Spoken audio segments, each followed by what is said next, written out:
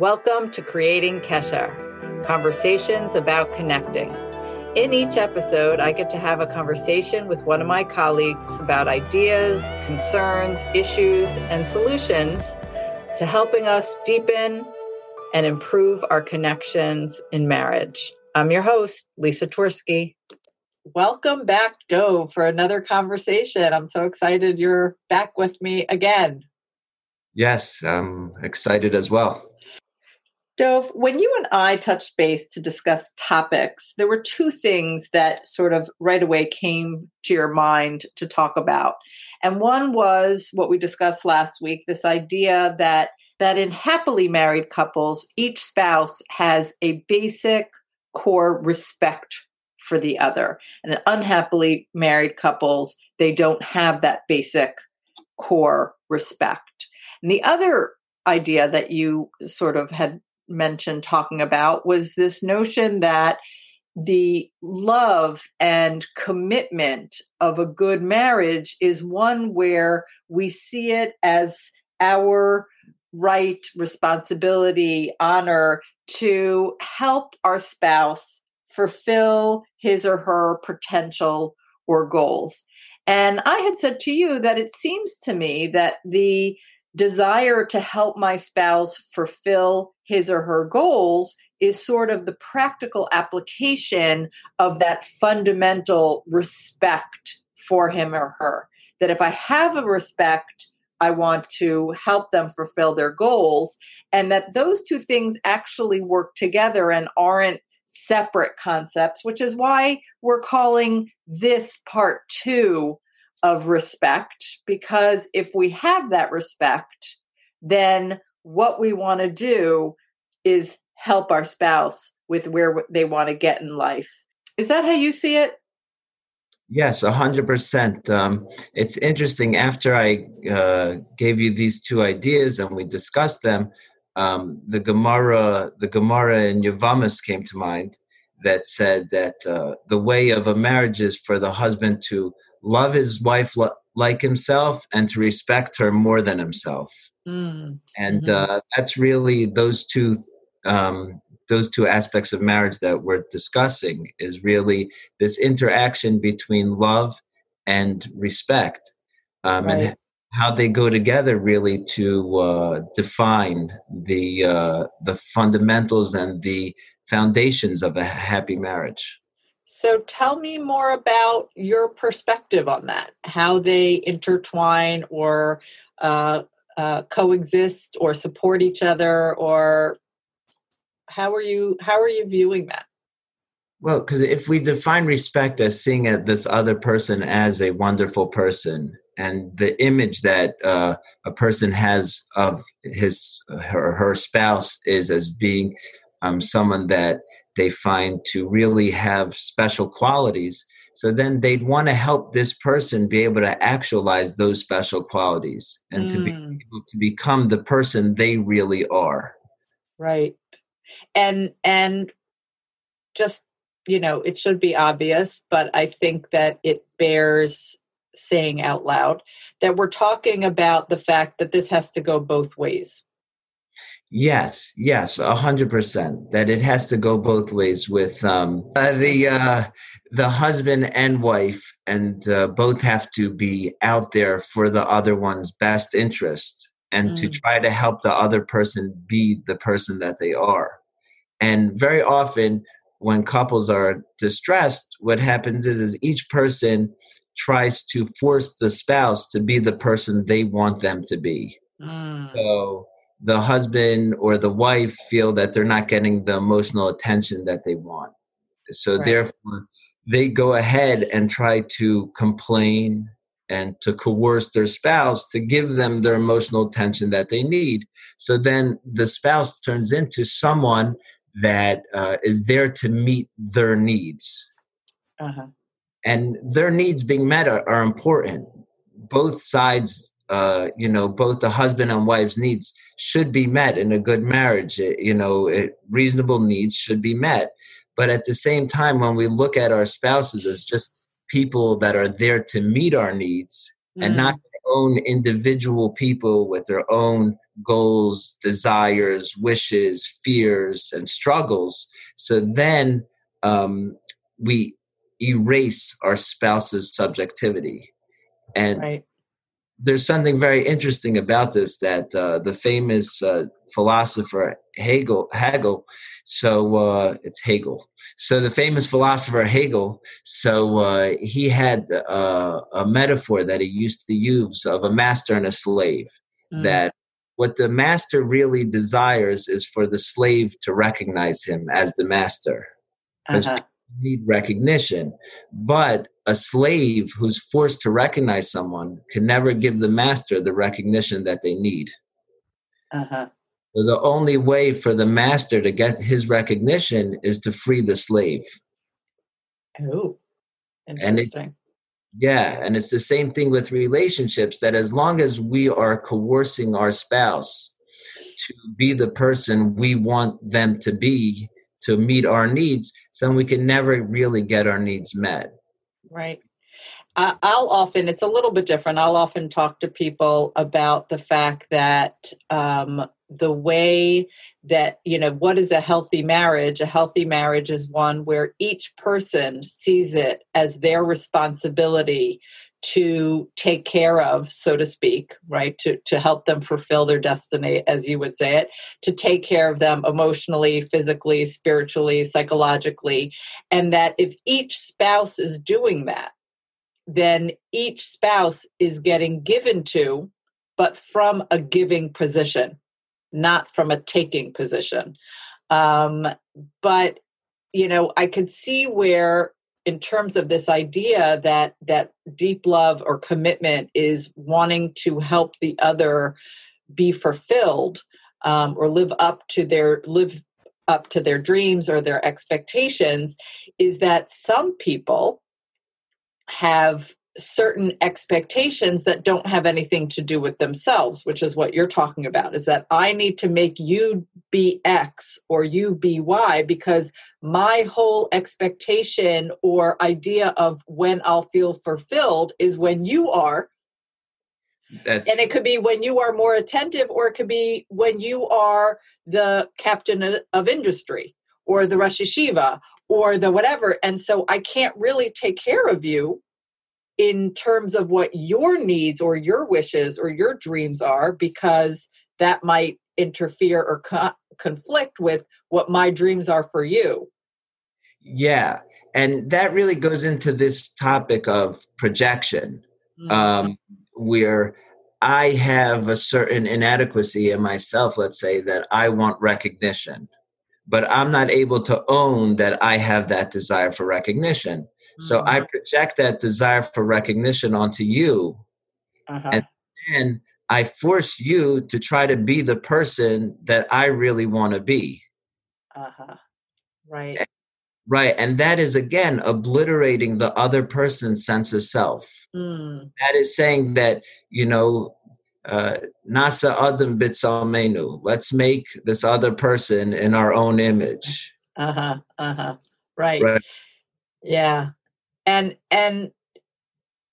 so I want to also talk about next, when we're not sort of entangled with this idea, because I want to first help us untangle, or help our listeners to untangle from, not feeling or thinking or projecting their needs or wishes or dreams into the other person. But then I also want us to talk about when I'm not doing that, but when our wishes for life conflict with each other's wishes anyway, how we're going to deal with that. But let's do that as part two, part three. What part are we up to? I'm not sure.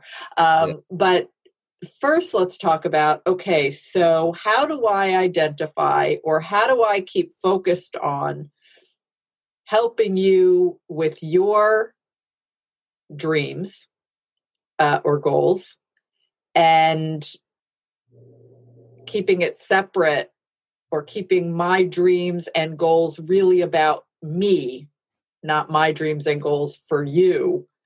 How can we help people sort of be more clear about what's them and what's them because they're going to make somebody else do something, so that they can stop we can help people stop torturing their spouse.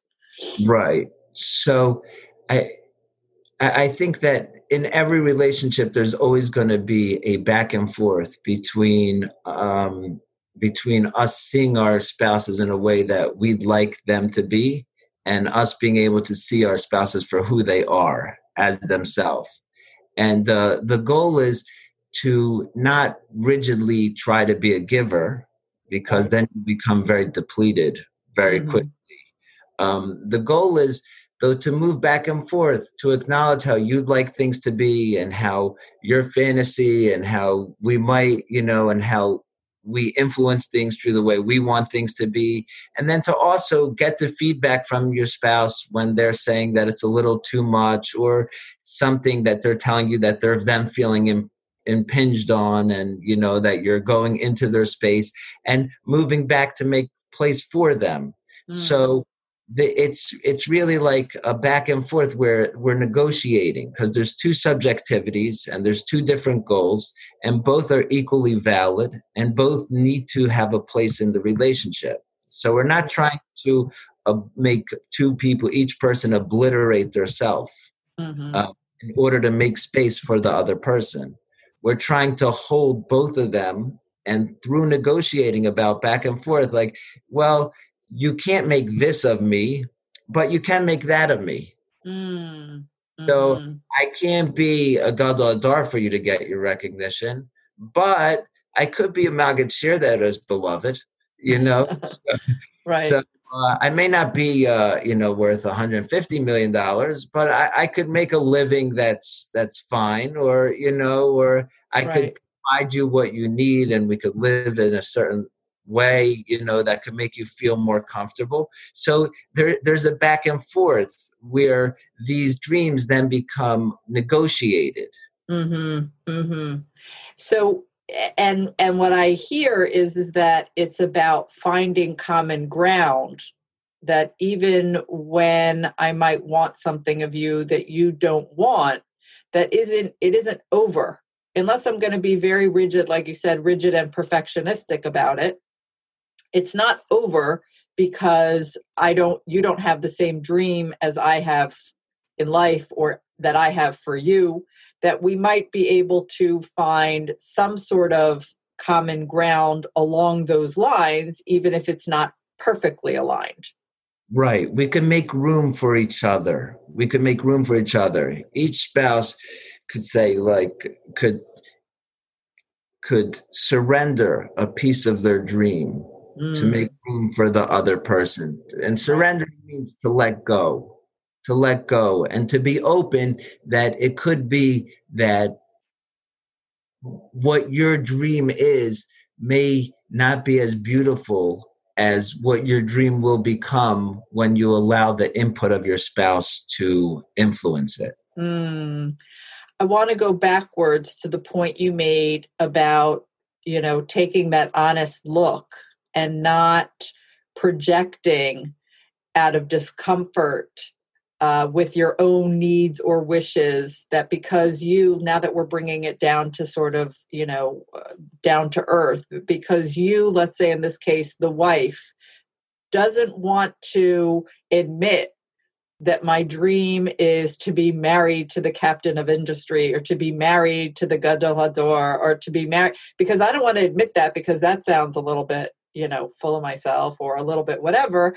I can't negotiate that. All I can do is pester you to believe and think that you want that, because I can't say that it really has to start with what are your needs, and how can you be comfortable with them? Or if you're not comfortable with them, maybe that's a clue that they should be altered.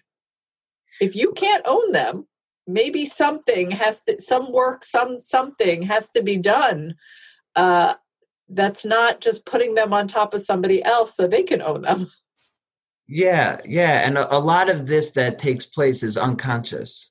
So that makes it harder.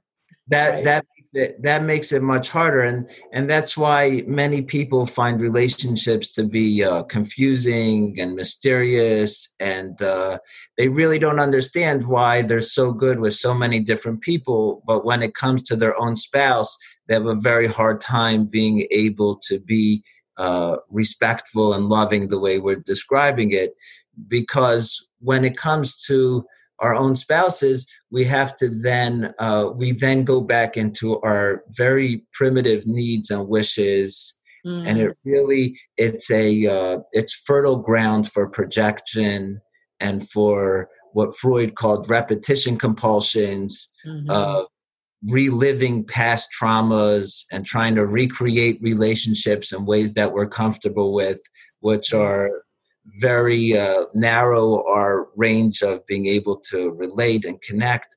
So relationships are very fraught with landmines and struggles. People would not think or seek them coming in advance. Yeah.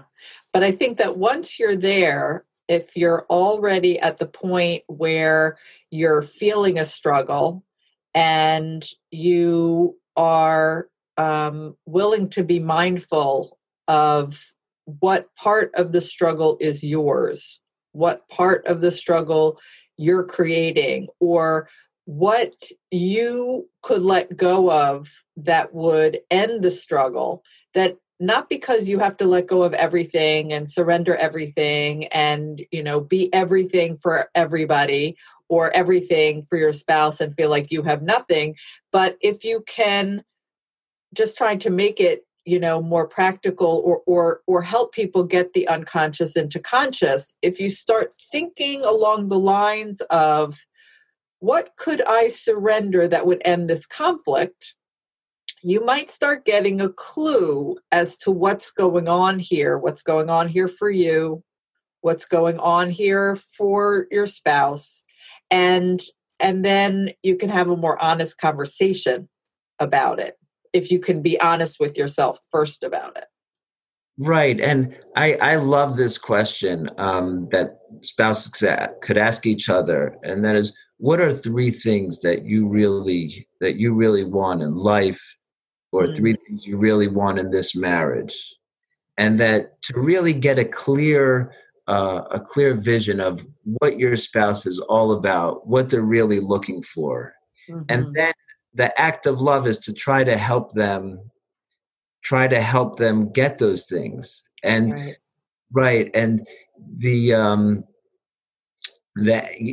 so there's something about going back to this place of wanting to help the other person to be the person they can become, knowing what that means to them and getting that very clear, and then slowly looking at, when are we coming across with contempt to our spouses? And it's very fascinating because we discussed respect last week, and what John Gottman found in his famous research is that the biggest predictor of divorce is contempt. Right. The opposite of respect. That when there's this sense of what the other person is and what their goals are is looked down upon, so that is acid to the relationship. Right.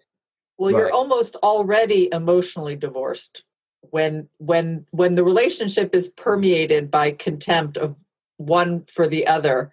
You're almost already emotionally divorced. There's no closeness or connection in contempt. Contempt is distancing and, freezing somebody out, and there isn't connection in that. They're just, you're halfway there in some ways. Right. Right. What I would add to those questions is also, if you're not willing to ask that question, then that might also be a clue that you're not making room for your spouse, or that your views of what should happen are about you and not about your spouse.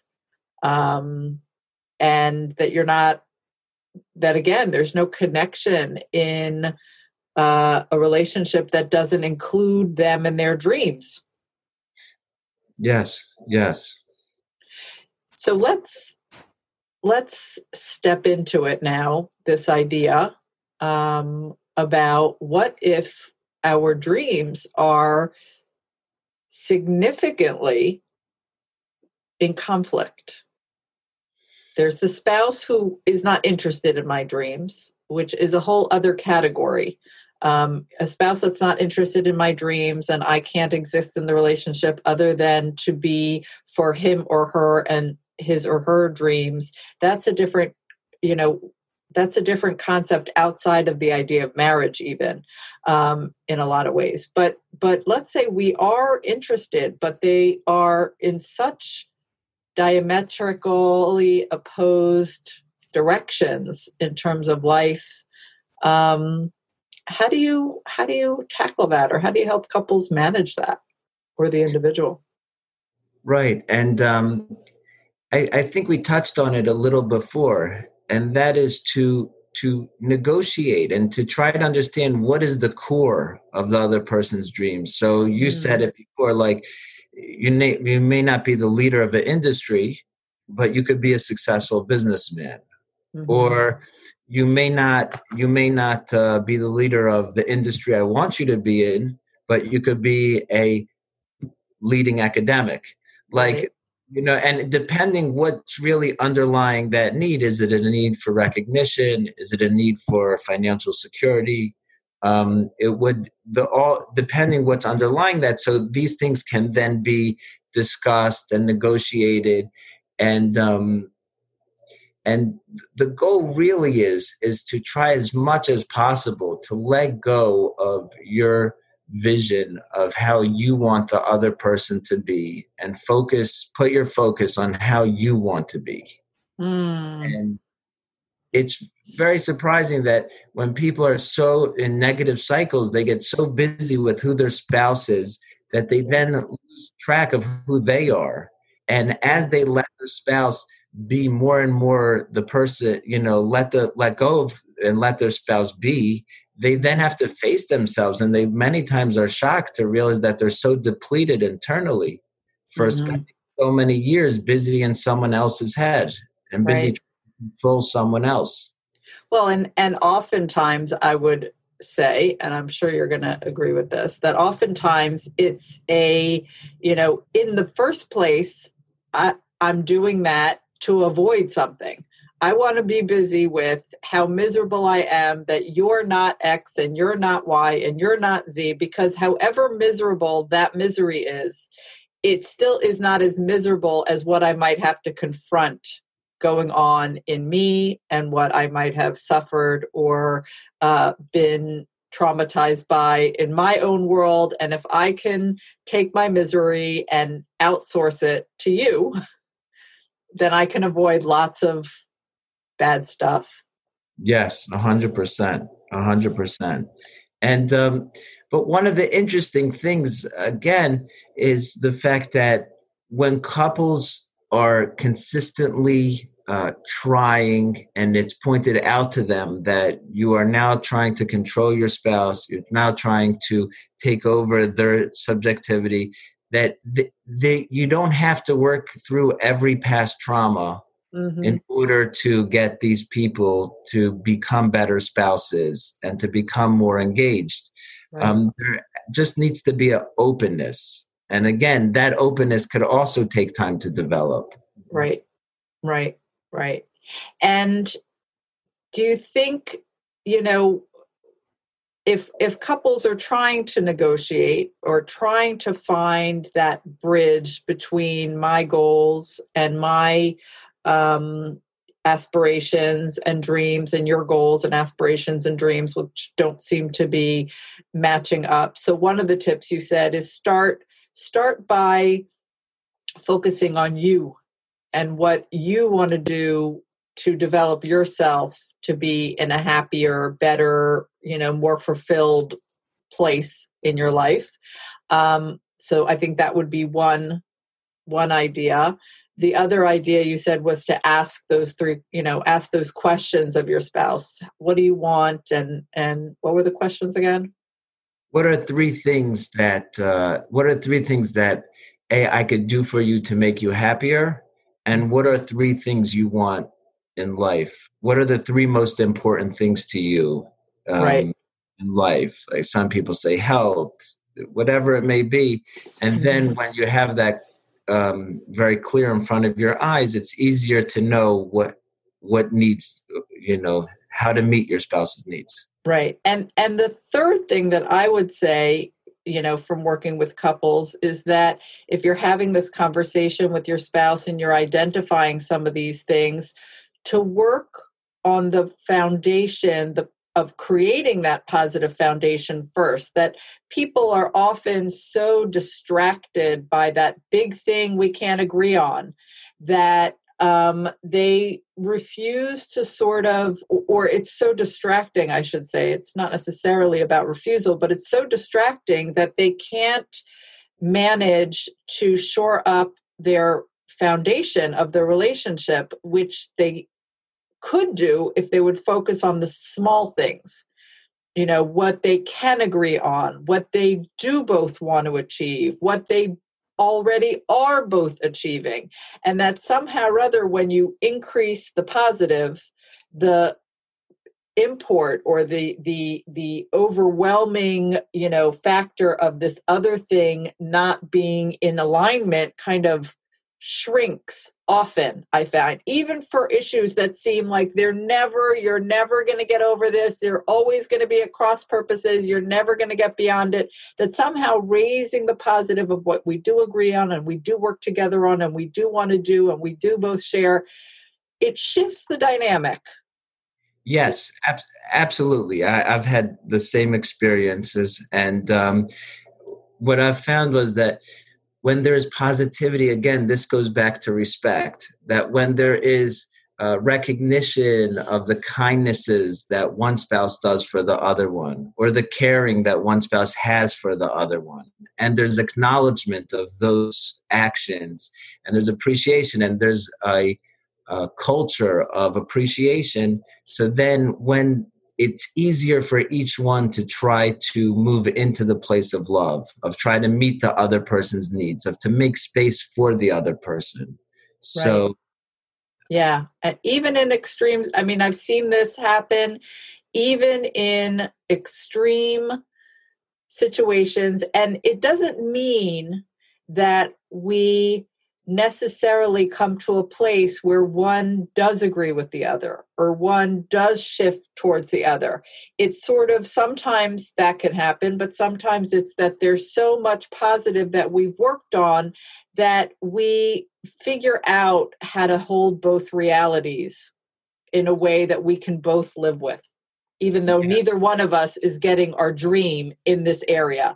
But because we have so much positive now, we figure out how to hold both of those things and be a little bit unhappy around this particular thing.